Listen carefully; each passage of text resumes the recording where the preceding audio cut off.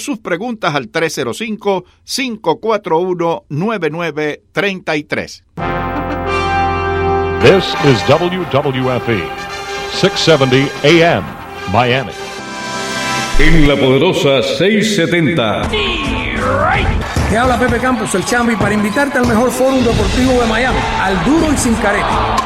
Un programa donde jugamos de verdad. Porque aquí es al Duro y Sin Careta. ¿Qué se cuenta, mi gente? ¿Cómo están ustedes?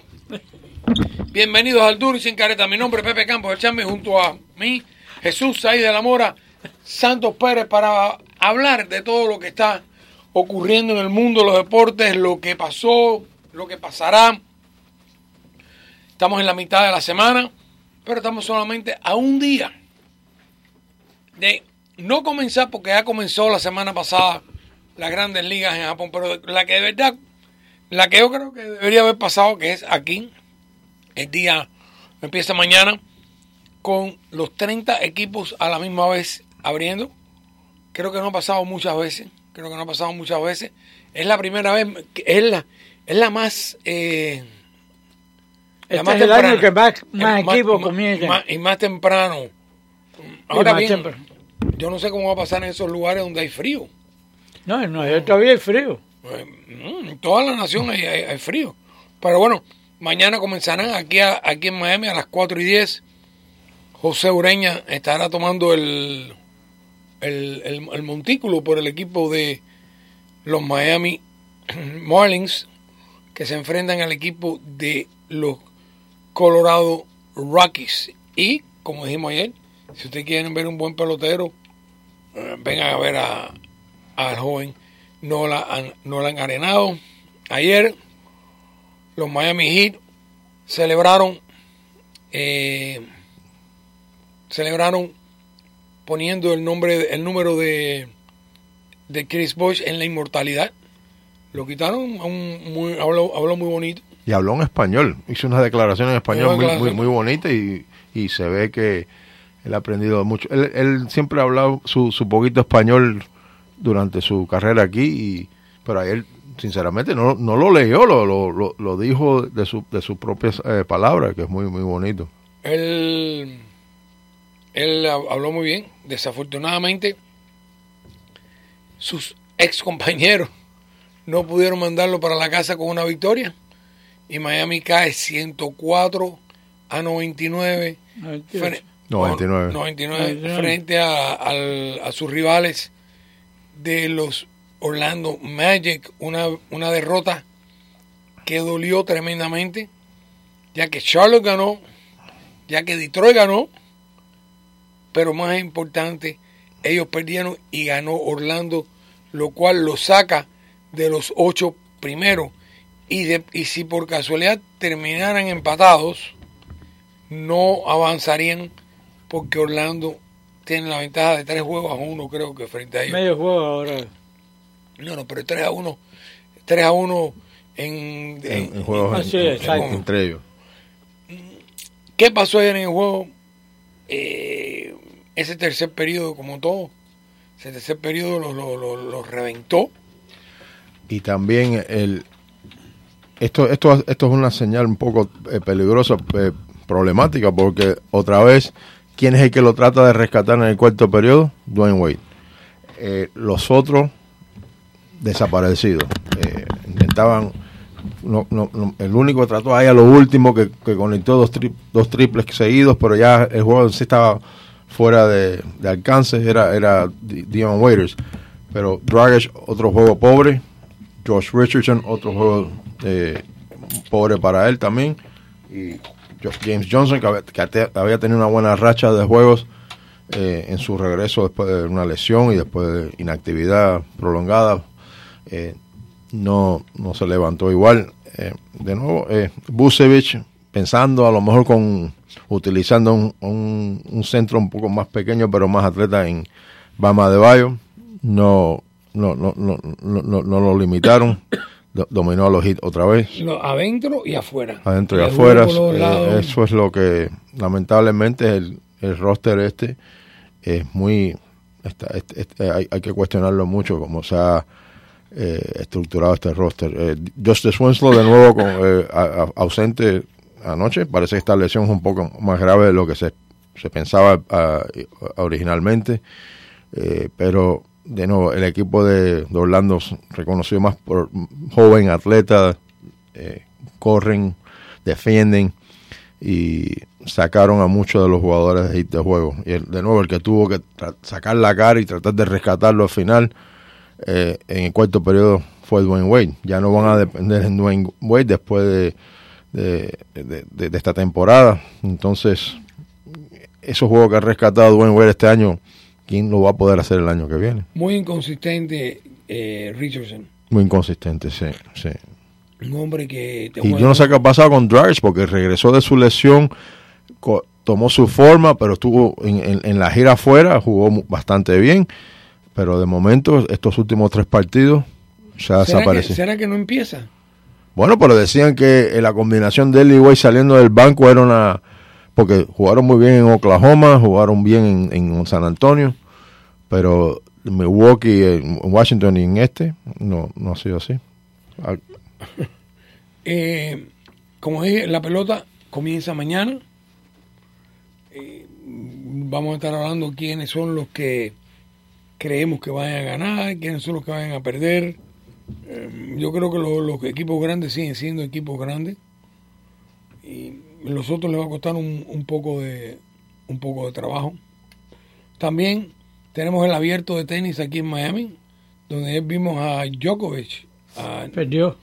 Perdió contra el español Roberto Bautista Argú.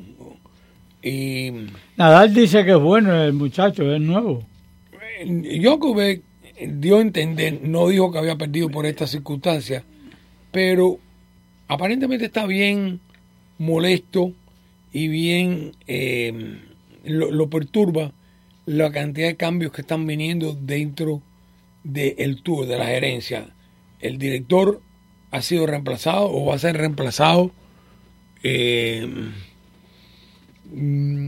cambios en la puntuación, que él no está contento, y aparentemente todo eso lo ha ido...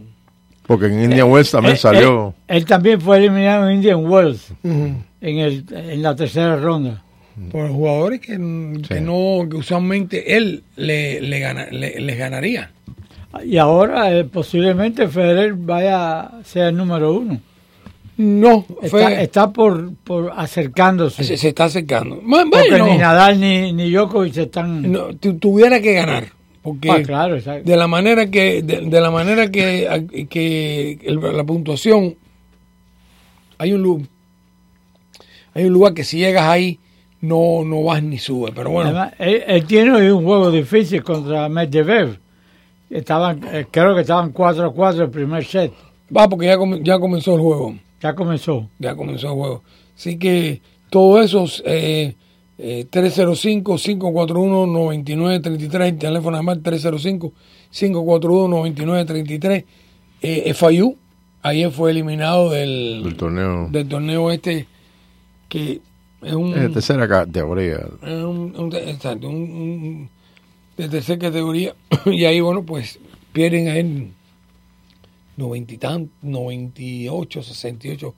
Creo que fue el equipo de Milwaukee Green Bay, ¿no? Ese era el equipo de Wisconsin Green Bay. Que yo creo que el coach fue Bruce Perman en una época, ¿no? Sí.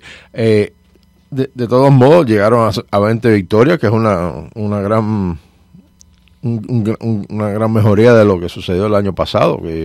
No, y que eso es lo que tú quieres hacer de ahora en adelante, 20 juegos. Jeremy Ballard el primer año y hay que reconocer el trabajo que hizo, y entre los asistentes de ese equipo está Michael Oliva. El hijo de nuestro amigo Tuna y Mario Oliva. Correcto, un muchacho local. Un muchacho que... El único que se quedó esa previa administración de coaches. Uh-huh. Y aparentemente el Ballard está bien contento con el trabajo que él hace, no solamente como coach, sino como embajador aquí de la... Hablando de embajadores, recordemos cuando Andre Dawson, Tani Pérez McKeon y McKeon y Conan fueron eliminados Ahora hay No. tres nuevos embajadores. Sí. Y son Gaby Sánchez, Alex González Y Charles Johnson, ¿no? y Charles Johnson. Sí. Son los tres que han tomado la rienda de Los nuevos embajadores. los nuevos embajadores de la pelota aquí en Miami. Aparentemente se dieron cuenta que necesitaban por lo menos un tipo de figura que estuvieran allá afuera. Pero los tres, nada en contra de los que Correcto. son nuevos, pero los otros tres eran un salón de la fama, Tani Pérez. Dos salones de Pero- fama. Sí, Andre Dawson, ¿verdad? Dos salones de Pero la es fama. que Tony Pérez es un tipo desaparecido. No, pero era un salón de la fama. Era un salón de Ah, la fama. correcto. Y un hombre que tienen que estos tres muchachos Yo creo que es más generacional porque son jóvenes. y es lo que están tratando de ser. Posiblemente sería por eso. Pero Conan es relativamente joven todavía, ¿no? Pero Y entre ellos Mr. Conan, que era Mr. Marley, o sea, la cara de esta franquicia a través de los años. Pero bueno, el teléfono es más 305-541-9933, 305-541-9933. Adelante, está en el aire. Adelante, está en el aire. Adelante, está en el aire. Adelante, está en el aire. Entrando aquí a Cronaven Aló. a las 8. Creo que entramos en una conversación, en una conversación privada ahí en la calle 8. Adelante, está en el aire. Buenas tardes, Chamby. Buenas tardes, Basante. Y buenas tardes, Jesús. buenas tardes. Buenas tardes. Chamby, ¿qué es lo que pasa en los Miami en los tiros libres? Oh, Ah, eso es. Ese es otro de los eso, grandes eso problemas. ha pasado toda la temporada. Ha pasado por varias temporadas. Bueno, pero Eso es un. Pero, eso- Chamby, pero ellos no practican el tiro ese. Sí, yo estoy seguro que sí. Yo estoy seguro que lo practican. Mira, el tiro libre es más que todo mental. Porque no tienes nadie en tu cara y estamos hablando de jugadores que anotan cuando los están cubriendo. O sea que tú pensarías que esto es mucho más fácil. Así que el factor mental, el factor mente es muy fuerte. Dice que están en los últimos lugares de los tiros libres y también de los errores, Chamby. Sí, los errores cometemos bastantes errores. También, sí. Una cantidad de errores que horrible. Oye, gracias por tu llamada. Pero al mismo tiempo, Santo, en el juego de anoche, tenía a Olenek y a Bam Adebayo, estaban jugando los dos al mismo tiempo. No había ningún tipo de ofensa. Bueno, Olenek le da ofensa. Y Adebayo ha mejorado en su juego ofensivo. El asunto es que Olenek es más consistente de afuera. No vas a depender en un tiro de afuera de Adebayo. Ese es el asunto. Los Heat no tienen el tirador ese consistente. Que tú puedes decir, bueno, este es el que me va a llevar todos los... Exacto. No tienes ese tirador así. Desde Ray Allen, ¿no? Desde Ray Allen no tenemos uno. ellos soltaron a Ellison. Y Ellison era ese tipo de tirador, exacto. Exacto.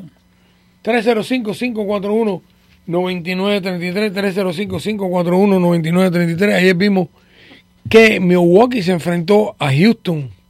Y óigame, como decíamos nosotros en el argot de los parques, el Antocopos se dio banquete. Sí.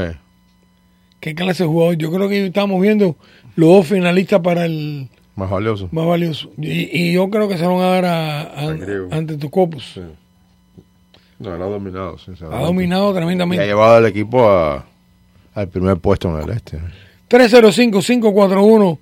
305-541-9933, 305-541-9933. Adelante, está en el aire.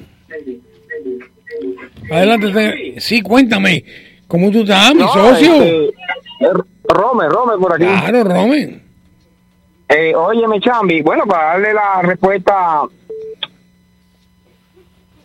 ¿A quién? él decía que los hits, que hablaba de los hits, de la pregunta, de la anterior, que él decía que los hits son uno de los más malos, no, el más malo no, el número uno en toda la NBA en tiro libre, el peor, y no lo digo yo, dice nada más y nada menos que Pamela, ¿cómo que se llama? Pañeda. Pañeda, lo dice Pañeda, el peor en tiro libre, así, imagínate tú. Y por último, Chamby, yo quiero decirte que este juego que ellos tienen el jueves, si lo pierden, que es la única esperanza que ellos tienen si ganan ese jueguito. Si perdieron ese, bye, fuera. Más nunca se enganchan en los 8. Bye. Bye. Este viene ahora con Dallas. Mira todas las desventajas que tienen. Si por casualidad hay un empate con Detroit o los Nets, ellos se los llevan por el récord en la conferencia. Los Heat ahora tienen un récord en la conferencia de 21 y 25. Mientras que todos los demás, hasta Charlotte, que está detrás de ellos por un juego, tienen un juego de conferencia de 26 y 22. Tienen todas las desventajas. Ellos no pueden quedar empatados con ninguno de esos equipos porque los eliminan. Ese es los papelazos que hicieron, y lo vamos a repetir aquí hasta que la cara se convierta azul aquí, pero los papelazos que compitieron contra los Hawks, perder 3 juegos así, perder en casa contra Chicago, ese fue otro que no se puede. Son 4 juegos de conferencia que tú tienes que ganar. Y 17 victorias frente a 21 derrotas. Esa es la marca de los Miami Heat en casa. Fuera de la casa lo hacen mejor. No, y tienen mejor marca contra el oeste, que es la más difícil. Entonces ahora el próximo juego que los Knicks, ¿no? Dallas y los Knicks. Claro. Si no ganan esos dos juegos, han tenido como 3 oportunidades de llegar a 500 en estas últimas 2 semanas. Se aproximan a 500 y pierden ese juego. Y ahora están a 2. Están a 1. Están a 2, sí, están a 2. O sea que tú no han podido llegar a 500. Estaban en un juego de llegar a 500, perdieron contra Milwaukee. Ayer Santo, perdieron somos contra... tan malos. Sí, somos tan malos, Jesús. Yo no me canso de decirlo. Este tiene que ser el último año de deporte. No lo va a hacer. No, pero no lo va a hacer. Pero sí, van a tener, la lógica indican. Van a hacer el mismo papelazo que han hecho estos 3 últimos años. Este equipo ha cogido la personalidad de Spoelstra. Y Spoelstra es un muchacho, sí, es un muchacho, buena persona, pero no es un hombre que tú dices. Y yo creo que como dirigente no funciona. Yo creo que no, o sea, no. Él será muy bueno en la computadora y entonces, pero manejando el equipo no funciona. Adelante, está en el aire. Adelante, está en el aire. Sí, buenas tardes, Chamby y compañía. ¿Cómo andamos? Buenas tardes. Mira, mañana la encuesta de Ureña a ver si gana o pierde. ¿Cuántos pelotazos va a dar? Yo digo que no. Y mira, fíjate, están regalando ya, me llegó una propaganda de los Marlins. Pues yo tenía season ticket, pero no renové porque no me gustó lo que hizo Jeter. Okay. 3 pesos los calientes y 5 pesos la cerveza, que antes valía como 11 o 12 pesos. Bueno, para aquellos que se quejan de la cerveza, va a cerveza 5 pesos. Sí, entonces, ahora mira, de los Heat, es lo que ustedes dicen, Spoelstra no tiene ese push para después de halftime, todos los juegos es la misma cosa. Sí, y es preferible así, porque mira, de esta manera van a ir a jugar con los Milwaukee Bucks si se quedan en el octavo, y le van a meter los 4 papazos por la cabeza. Pero vaya, es decir que dice Pazaya que para el año que viene hay dinero para buscar un jugador bueno, esto que lo otro. Pero a ver,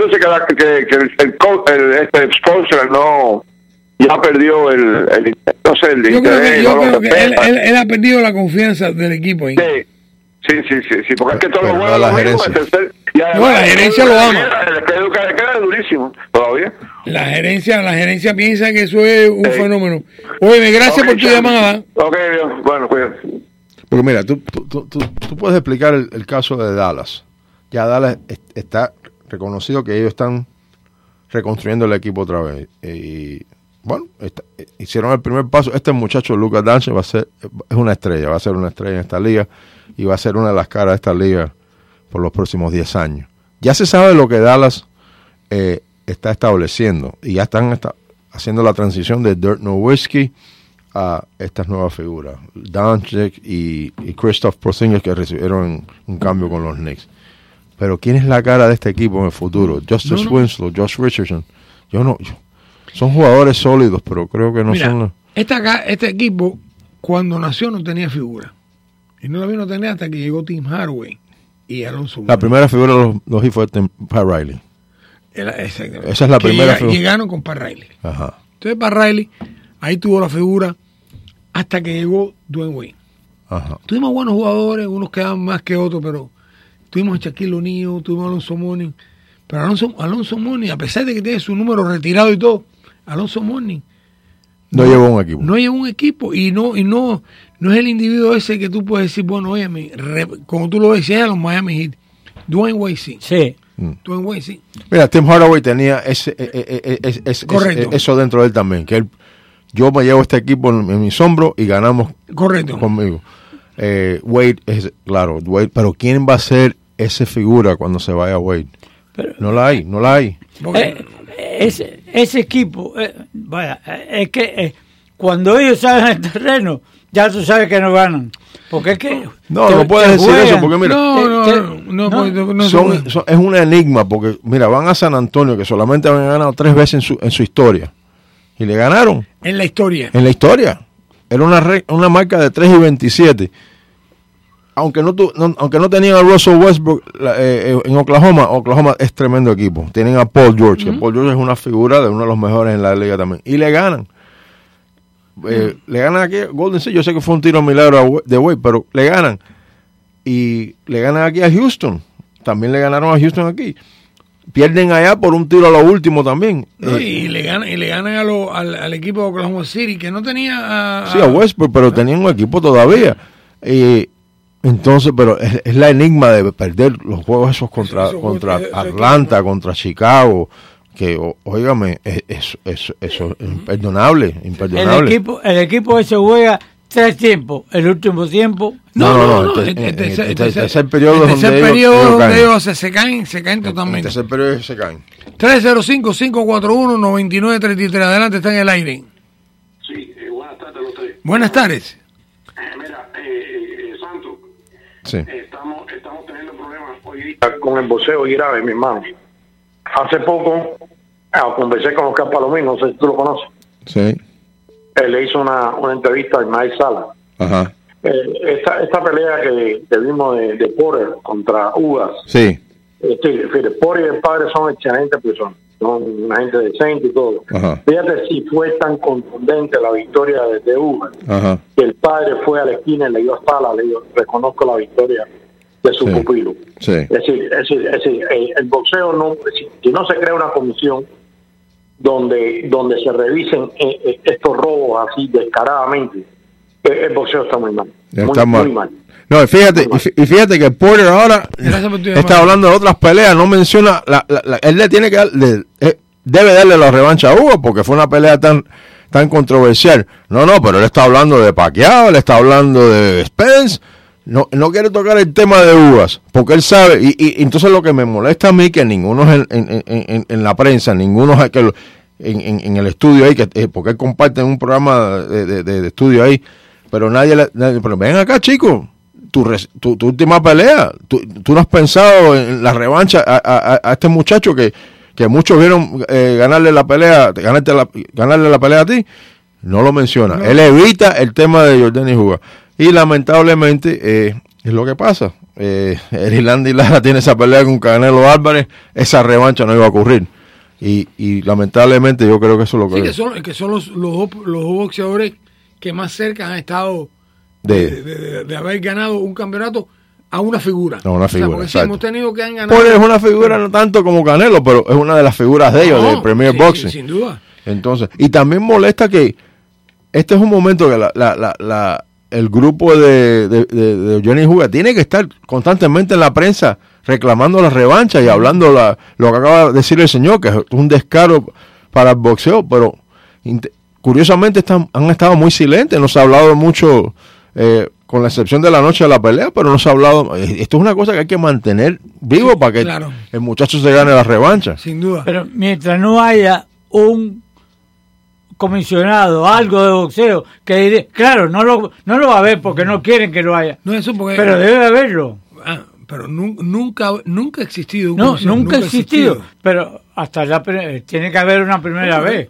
Mire, yo creo es la única manera de controlar. No, yo creo que hay otras cosas también que hay que cambiar, como por ejemplo las peleas estas de peso pactado, y como también como el hecho de que los jueces tienen que ser, o sea, los jueces tienen que ir a una academia y mira, el juez lo entrena, ¿sabe cómo entrenan esos jueces? Ellos se sientan al lado del juez ya que está establecido. Entonces el estudiante que está aprendiendo a ser juez lo ponen ahí en la cartelera y anotar las peleas. Pero yo no sé si ellos anotando es suficiente. Como dice, debe estar sentado con un individuo. Mira, esto es lo que tienes que ver una pelea.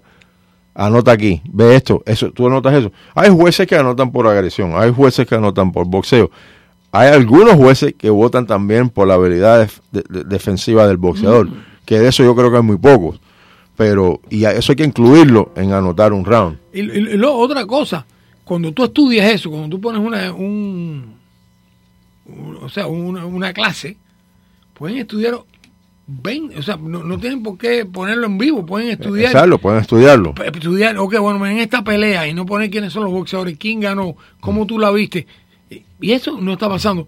Vamos a tomar una breve pausa, vamos a mandarle los micrófonos a Jorge Luis Barba y enseguida regresamos. Finding great candidates to hire can be like, well, trying to find a needle in a haystack. But not with ZipRecruiter, the smartest way to hire. ZipRecruiter doesn't depend on candidates finding you. Its powerful technology actively invites qualified candidates to apply to your job. So, while other companies might deliver a lot of hay, ZipRecruiter finds you, the needle in the haystack. Try ZipRecruiter now for free by going to ZipRecruiter.com/free. That's ZipRecruiter.com/free. Bueno, regresamos aquí al Duro y Sin Careta. Mira, mi opinión es que yo creo que en el boxeo debía ser como antes.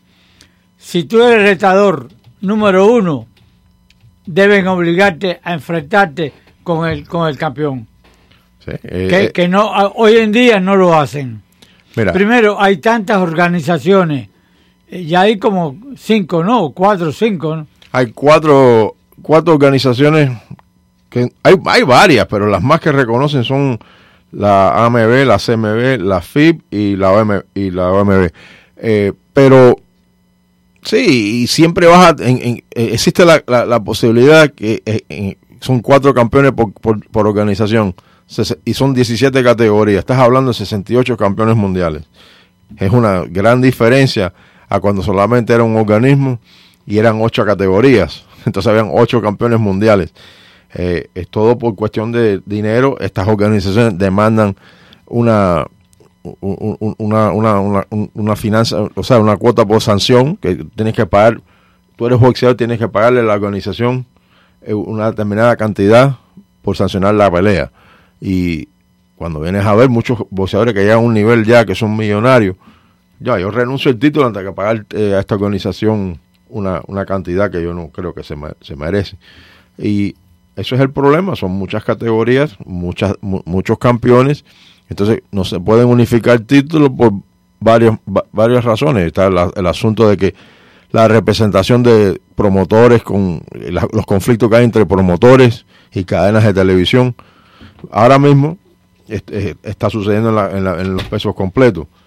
Tienes 2 campeones que hablan que van a enfrentarse y no pelean, que me refiero a Deontay Wilder y Anthony Joshua, y el tercer peso completo que es Tyson Fury, que no es campeón actual, pero él nunca perdió el título en el ring. Él fue despojado del título debido a que probó positivo por una sustancia, ¿no? Y entonces, pero sin embargo, Fury y Deontay Wilder hacen una pelea de campeonato que al público le gustó, pero no le gustó el resultado. Entonces, inmediatamente se habló de la revancha. En esa sí se habló de la revancha inmediata. Pero ¿qué sucede? Ahora Tyson Fury firma con Top Rank, Deontay Wilder está con Al Heyman y Anthony Joshua está con su promotor inglés Eddie Hearn. O sea, que no se van a enfrentar nunca. Esos 3 tienen que pelear entre ellos mismos. Ya después de la pelea de Wilder y Fury, la revancha, siéntate y espera, porque creo que eso se va a demorar si ocurre. 305-541-41 9933 305-541-9933 el teléfono a llamar. Adelante, está en el aire. Adelante, está en el aire. Adelante, está en el aire.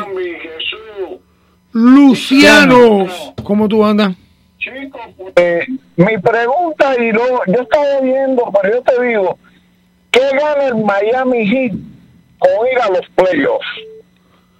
Yo no sé, honestamente, si es mejor que desearle que pierdan para ver si cogen un buen lugar en el draft, o que vayan para que los eliminen en la primera ronda posiblemente. Entonces, cuando lleguen al draft no hay nada. No sé, honestamente, en ese sentido, Chamby, ¿qué sería más productivo? Pero déjame decirte fíjate lo que tú estás diciendo, Luciano, al nivel donde hemos llegado nosotros como fanáticos en esta ciudad, que preferimos no ir para ver si podemos mejorar que tratar de hacer esfuerzo. Y o sea, mira, entiendo tu ¿cómo se llama? Entiendo tu raciocinio, pero ¿a qué nivel nos ha llevado esta franquicia para pensar de esa manera? Bueno, y mira los Marlins, creo que mañana van a anunciar que Alex Rodríguez es accionista del equipo, porque creo que las acciones que tenía Marc Anthony cuando estaba casado con J-Lo, creo que se las vendió a Alex Rodríguez. Mira, por eso nosotros tenemos los mejores oyentes del universo. Oí decir eso, no sé. Igual, está corriendo el rumor. No. Tú sabes que el área del estadio parece que ya la van a revivir ya. ¿Así? Porque sí. ¿Qué van a hacer? Creo que mañana la comisión de la ciudad de Miami va a una moción, creo que de Willie Gore, que el asunto es que permitir al lado de donde está la clínica, ¿no?, de los viejitos, que puedan poner una funeraria con crematorio. Y entonces, cuando estén quemando a la persona, el humo va a salir por la estatua esa que daban antes para los honrones. El pescado empieza a dar vuelta y el humo empieza a salir por ahí. Eso es lo que dicen. Yo no sé, porque tú sabes de que hay que levantar la franquicia, porque eso es muy importante. ¿Tú sabes que, pero, Luciano, humo blanco o humo negro? Tú sabes que el otro día y creo, lo que pasa que no se han puesto de acuerdo, pero creo que incluso cuando hay velorio y hay juego, los dolientes pueden ir a juego de gratis, es parte del package. Conociendo a los cubanos, estoy seguro que el muerto se va a quedar solo en la sala y todo el mundo va a estar en el juego de pelota. Eso no... Pero hay que reírse. Mira, Chamby, si no nos reímos, tenemos que llorar. Pero esto es penoso y vergonzoso lo que estamos viendo. Oye, pero déjame decirte una cosa para ya dejarte ir bien, pero bien positivo. Ni siquiera los Panteras, quedan 5 juegos y los Panteras de hockey ayer perdieron la oportunidad. O sea que ni en hockey estamos yendo. Oye, es que los Panteras se fueron de aquí de Miami porque la gente pensaba que el hielo en la arena daba frío y la gente no iba a los juegos, se tuvieron que ir para Broward. Pero es una cosa, no han hecho mucho, en Broward tampoco han hecho mucho, porque yo he ido a juegos. Y en Broward tampoco han hecho nada. Vaya, bueno, lo están haciendo en público, en asistencia, mejor que en Miami. No creo. Yo no creo. El otro día estaban hablando de que en los últimos 3 años, creo que es la última. Es triste ver esos partidos cuando tú ves esos asientos vacíos. No hay nadie. Oye, ahí sí hay frío. Mira, ahí sí hay frío. A mí me preocupa mucho el Opening Day de mañana. ¿Se va a llenar el estadio? ¿Qué cantidad de personas van a ir? Porque no hay ningún tipo de embullo en la calle para decir empieza la temporada. Pero mira, Luciano, tú que eres promotor y siempre estás en el lío de las promociones, lo que puedes hacer allá con las Panteras es promover que las mujeres que tengan aquí los minks que no usan durante el año los pueden llevar ahí al partido y usarlo. Bueno, no, yo creo que sería mejor, por ejemplo, para los Marlins, J-Lo con el vestido ese que parece que está en cuera bailando antes del himno nacional. Eso sería fantástico también. Así que yo creo que hay muchas cosas que podemos hacer en promociones. Oye, nos vemos. Salúdame a Chris. Oye, nos reímos, pero es verdad que es triste. Es verdad. Los Heat están... No, los Dolphins fue un desastre. Los Heat están al borde de no ir a los playoffs. También. Las Panteras eliminadas. Y los Marlins, bueno, mañana comienzan una temporada que se espera que no vaya. Interrogante. Es como, tú no sabes lo que va a pasar. Mira, yo voy más allá. Si los Marlins hacen los playoffs, fíjate. No, por favor. No, yo estoy seguro que no lo hacen. Si lo hicieran, fuera algo más grande que los... No que ganan la Serie Mundial, que fueran los playoffs. Algo más grande que los Mets. De los de 69. Sí. Fuera la sorpresa más grande que existiría. Sí, porque de los Mets fue un equipo casi último lugar a campeón mundial. Yo creo que te saca mejor el premio ese gordo que hay. Entonces tú crees que los Marlins lleguen a los playoffs. Soy muy optimista, Jesús. Demasiado optimista. 305-541-9933. 305-541-9933. Adelante, está en el aire. Adelante, está en el aire. Otra conversación. Me parece que estamos... Adelante, está en el aire. Buenas tardes, Chamby. Buenas tardes, ¿cómo andamos? Aquí, mi hermano, un poco agatarrado. Y el tocayo y... Bien, todo el mundo bien. Aquí te está escuchando. Y a Santos. Buenas tardes. Oye, ya mañana estoy calentando el brazo porque mañana empieza lo mío. Sí, ya no te puedes quejar. Mañana empieza lo mío, el béisbol. Ven acá, Tampa Bay, ¿con quién va a abrir? ¿Con el setup o con el closing? No, mañana ese probablemente sea el picheo. Sea el duelo mejor de las grandes ligas. Verlander contra él. No sabemos cuántos innings, pero bueno, ese ¿Contra quién? Contra Verlander. Contra Snell. Snell es de Tampa. Neil. No, ese zurdito tiene una bola venenosa. Ajá, ese probablemente sea la mejor apertura de las grandes ligas. Sí, Santos estaba averiguando. Santos, ¿tú dirías que esa es la mejor? Yo creo que no, hay otra, la de Churchill contra The Groom. Ven acá, pero Chamby, igual que los hits. Tú sabes que yo siempre he sido enemigo que los equipos perdedores vayan a los playoffs. En el béisbol pasa eso. Te está un equipo con 10 juegos por abajo de 500, bro. Está en una conferencia malísima. Entonces va al playoff y otro que tiene 20 victorias más. Yo los pusiera que los 6 o los 10 equipos mejores de las grandes ligas fueran de la conferencia que fueran. Porque, brother, uno quiere ver la gente ganadora en los playoffs. Entonces lo que tuvieron que hacer es acabar con la división. O sea, solamente dos conferencias. Igual que el cuarto wild card. Eso acabó. Un jueguito. Yo he visto cuarto wild card que juegan con un equipo que tiene 10 juegos más que ellos, 15, y un jueguito lo gana cualquiera, lo pierden eliminados, y va el muerto que tiene por abajo 500, 10 juegos, 15. Eso es. Pero bueno, ¿qué se le va a hacer? Ok, gracias por tu llamada. 305-541-9933 es el teléfono de llamar. 305-541-9933. El año pasado fueron los mejores equipos. Sí, el año pasado, por lo menos en la Liga Americana, fueron los mejores equipos. Y en la Liga Nacional... Mira, yo te voy a dar... Este año yo doy a los Yankees, están entre los Twins y los... Cleveland en la central, y entonces los Astros en la división del oeste. Déjame decir una cosa, yo todo el mundo está dando al equipo de Oakland y al equipo de Oakland. A mí el equipo de Oakland no me acaba de decir. ¿Crees que algo fue una racha de un año? No hay nada del otro mundo. Está Houston. Bueno, Houston. Si está Houston, olvídate. No, está Houston. ¿Se imagina si Houston se queda en la nacional, en la central?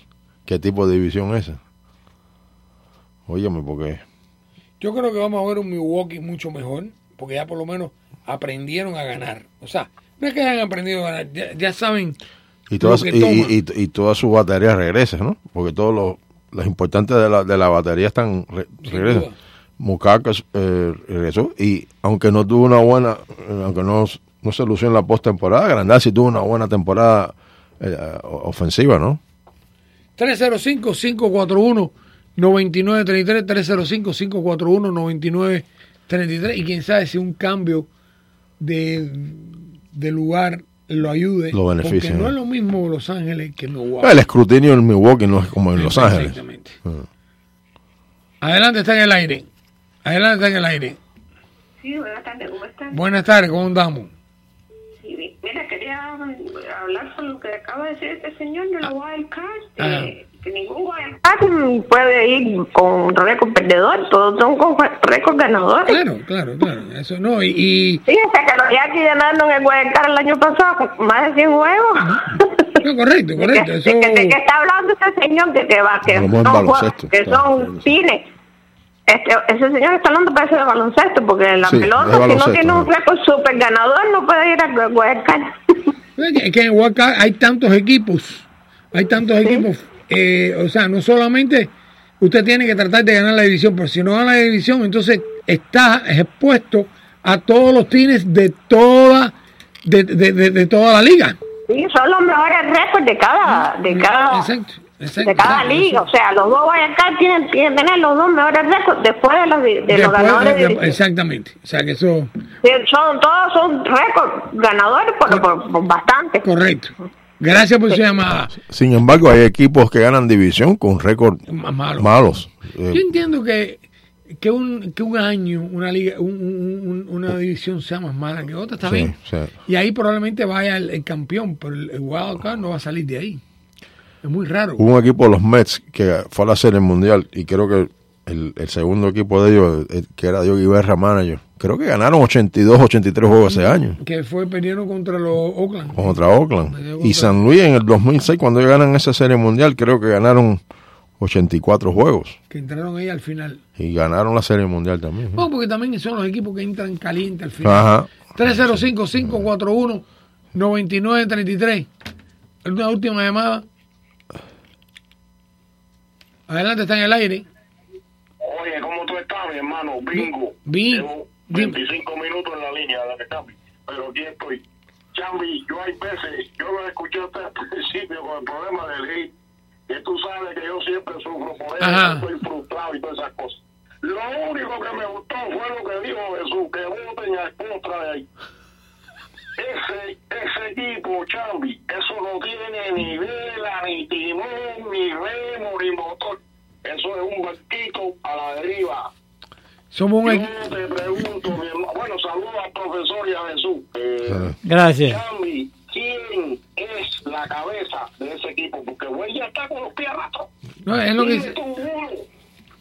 Es lo que dice. No se ve, Chamby, no se ve una pila de gusto. No hay nadie que en el momento lo haga como güey. ¿Te acuerdas cuando le hacían el flash?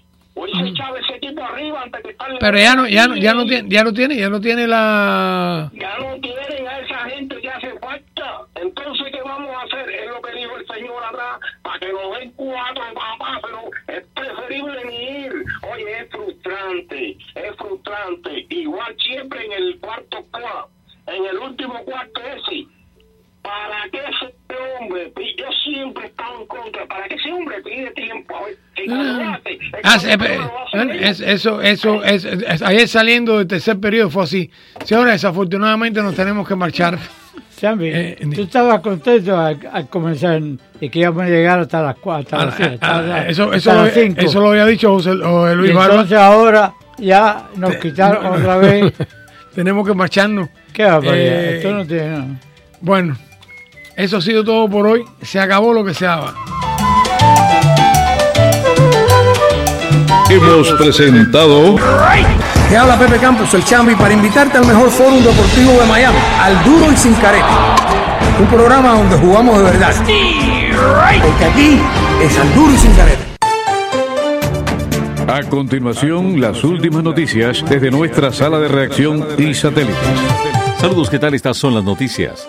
Un sospechoso quien hizo que varios oficiales se lanzaran en una feroz persecución por un auto robado, el cual provocó un choque fatal que acabó con la vida de una inocente mujer, ha sido arrestado, han dicho las autoridades. Timothy Bowers, de 35 años, fue acusado hoy por conspirar para cometer un robo en gran cuantía, resistirse a un oficial sin violencia y posesión de cocaína, según el reporte del arresto. Según dijo la policía, Bowers manejaba un BMW robado el pasado lunes en la noche en el área de Collins Avenue, calle 74.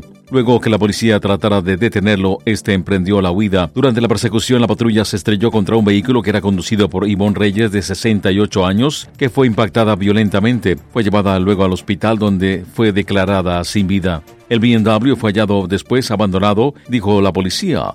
Bowers fue hallado sentado en el asiento del pasajero de otro vehículo en la zona de estacionamiento del Hotel Collins, dijo el reporte del arresto.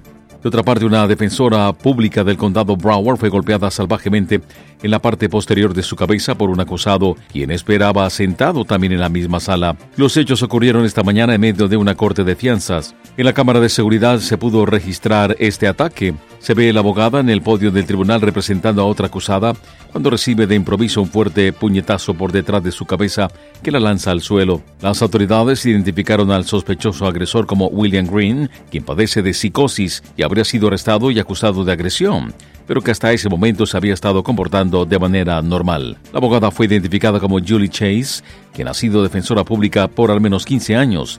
Representaba a la acusada Natasha Walker cuando fue agredida.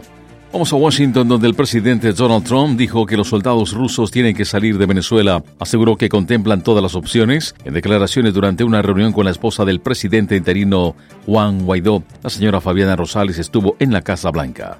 El mandatario estadounidense reiteró el apoyo de Estados Unidos al pueblo venezolano y se opuso a la llegada del personal militar ruso a Venezuela.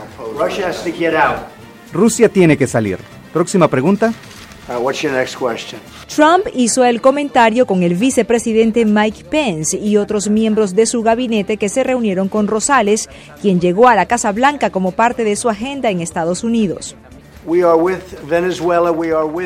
Apoyamos a Venezuela, a su esposo y a las personas que él representa, que son la mayoría del país. Lo que está sucediendo allí no debería estar sucediendo y no debería permitirse que ocurra en ninguna parte. Estamos con ustedes en un 100%. Por favor, envíele mi saludo y todo va a salir bien. Haremos que esto funcione. Muchas gracias, estará bien. Por su parte, Trump reiteró que no hay plazos para la salida de Nicolás Maduro y que todas las opciones están sobre la mesa. Están bajo mucha presión en este momento. No tienen dinero, no tienen petróleo y no tienen nada. Tienen mucha presión en este momento. No tienen electricidad. Aparte de la presión militar, no hay más presión que la que ya tienen.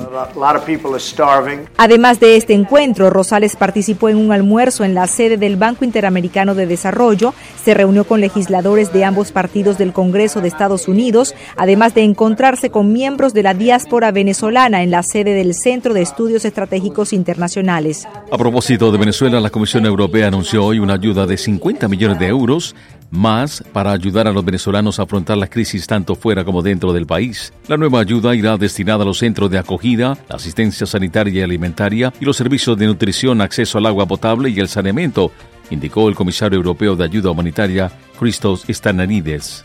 Y en medio del segundo apagón que paralizó a Venezuela, el presidente Guaidó convocó para este sábado concentraciones en todo el país en rechazo a las fallas eléctricas. Asimismo, informó que el próximo 6 de abril realizarán un simulacro de la denominada Operación Libertad.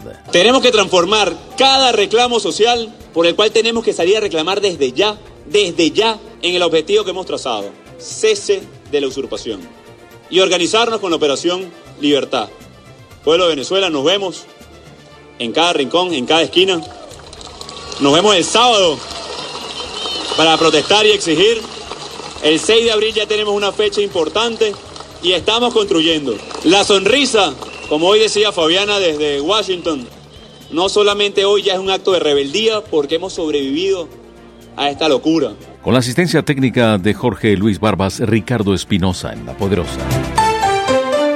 Hemos presentado las últimas noticias desde nuestra sala de redacción y satélites.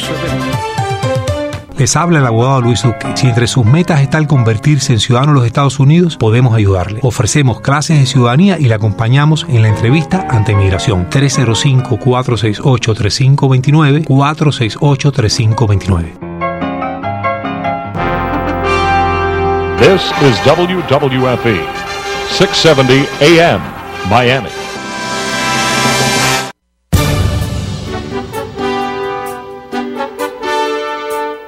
La poderosa 670 presenta Acontecer con Lucy Pereda, un programa dinámico, informativo y entretenido de interés para la familia y para nuestra comunidad.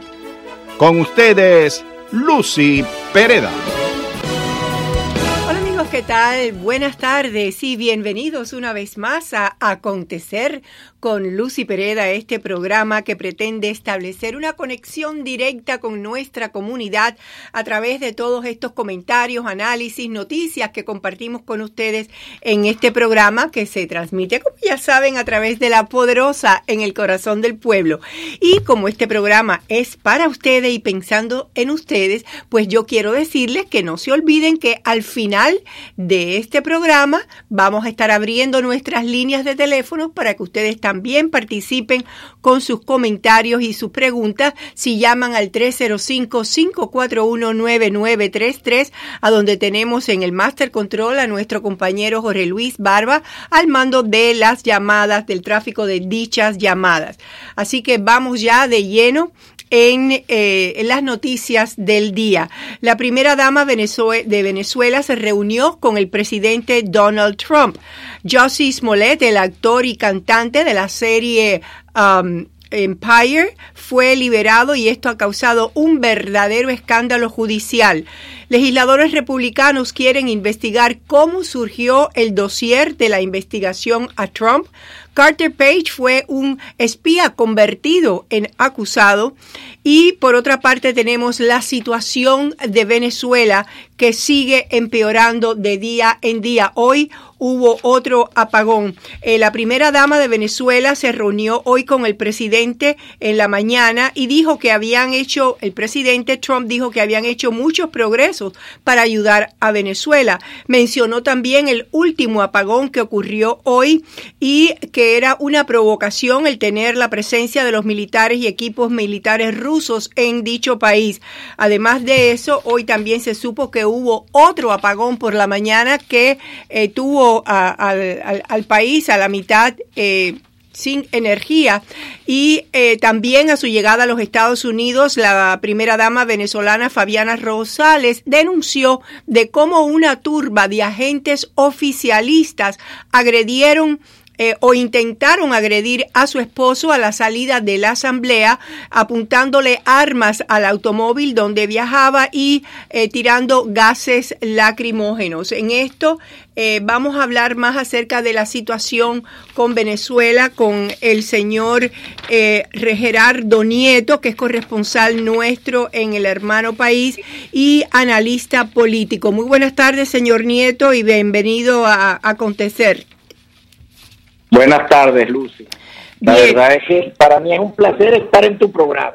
Muchas gracias, muchas gracias. Y para mí, la verdad que es un honor el tenerlo porque usted es una persona que tiene un poder de análisis muy exacto y está al tanto de muchos detalles que quizás no sean no estén tan a la vista a muchas personas. Por ejemplo, ¿qué nos puede decir usted de cómo recibiría el pueblo venezolano la noticia de que puede haber una invasión militar liderada por Estados Unidos? Lucy, el análisis hay que hacerlo desde el punto de vista de lo que ha sucedido en Venezuela durante los últimos 20 años. El gobierno liderizado por el presidente Chávez y el gobierno que ahorita liderizó durante los últimos 6 años, Maduro, le metieron en la cabeza al pueblo, muy metido en la cabeza, de que los americanos querían invadir Venezuela para hacerse de la riqueza venezolana. Los gringos, como lo llamaba Chávez, siempre fueron satanizados en Venezuela. ¿Qué pasa hoy en día? Un altísimo índice o un altísimo porcentaje de la población venezolana no vería con buenos ojos una invasión norteamericana a Venezuela militar, ni de ningún tipo.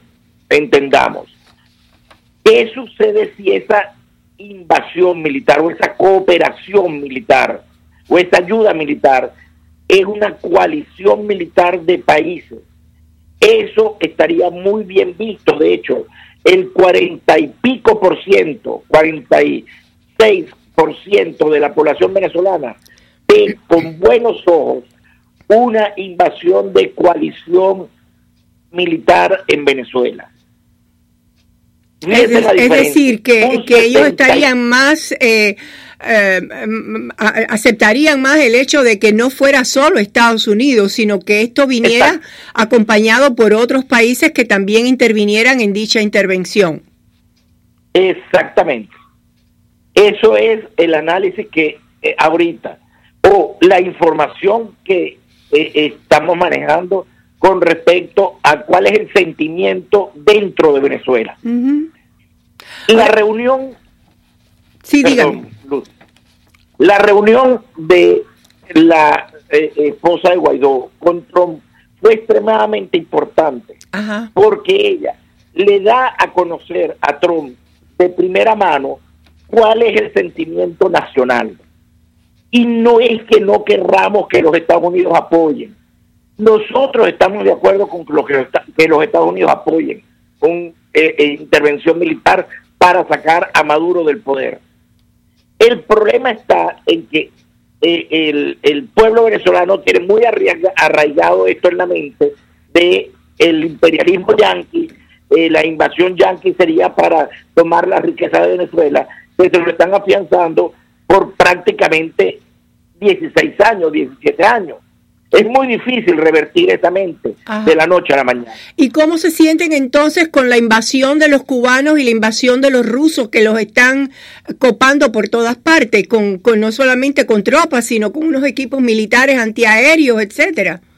¿Qué opinión hay en el pueblo sobre eso? Recuérdese que la invasión fue muy bien hecha y fue muy bien y hasta maquiavélicamente realizada por parte del gobierno de Chávez. Porque la invasión que ellos hicieron durante años, fue a través de este sentido. Vamos a traer médicos a Venezuela, médicos cubanos a Venezuela. Y los médicos están ayudándonos para que nuestra población viva bien o viva mejor.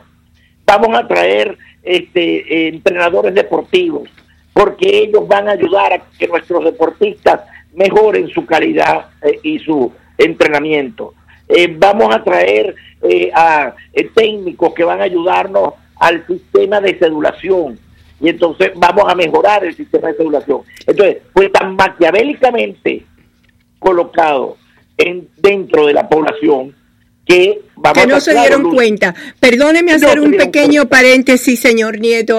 Acabo de abrir ahora nuestro Facebook Live y quiero decirle a las personas que nos puedan estar viendo a través del mismo que estamos haciendo una entrevista vía telefónica con el señor Gerardo Nieto, que es analista político venezolano, quien nos acaba de decir que realmente el pueblo venezolano, después de toda la propaganda que a través de los años el gobierno de Chávez y el gobierno de Maduro le ha inculcado al pueblo venezolano sobre el temor y el odio a una invasión del imperialismo yanqui, el pueblo realmente no vería con buenos ojos que los Estados Unidos entrara. Sin embargo, sí vería con buenos ojos que fuera una coalición de Estados Unidos con otros países aliados quien pudiera entrar, y que precisamente una de las cosas más importantes que está realizando en este momento en su gira la primera dama venezolana Fabiana Rosales en En primer lugar, con la reunión que tuvo con el presidente Trump en la mañana de hoy,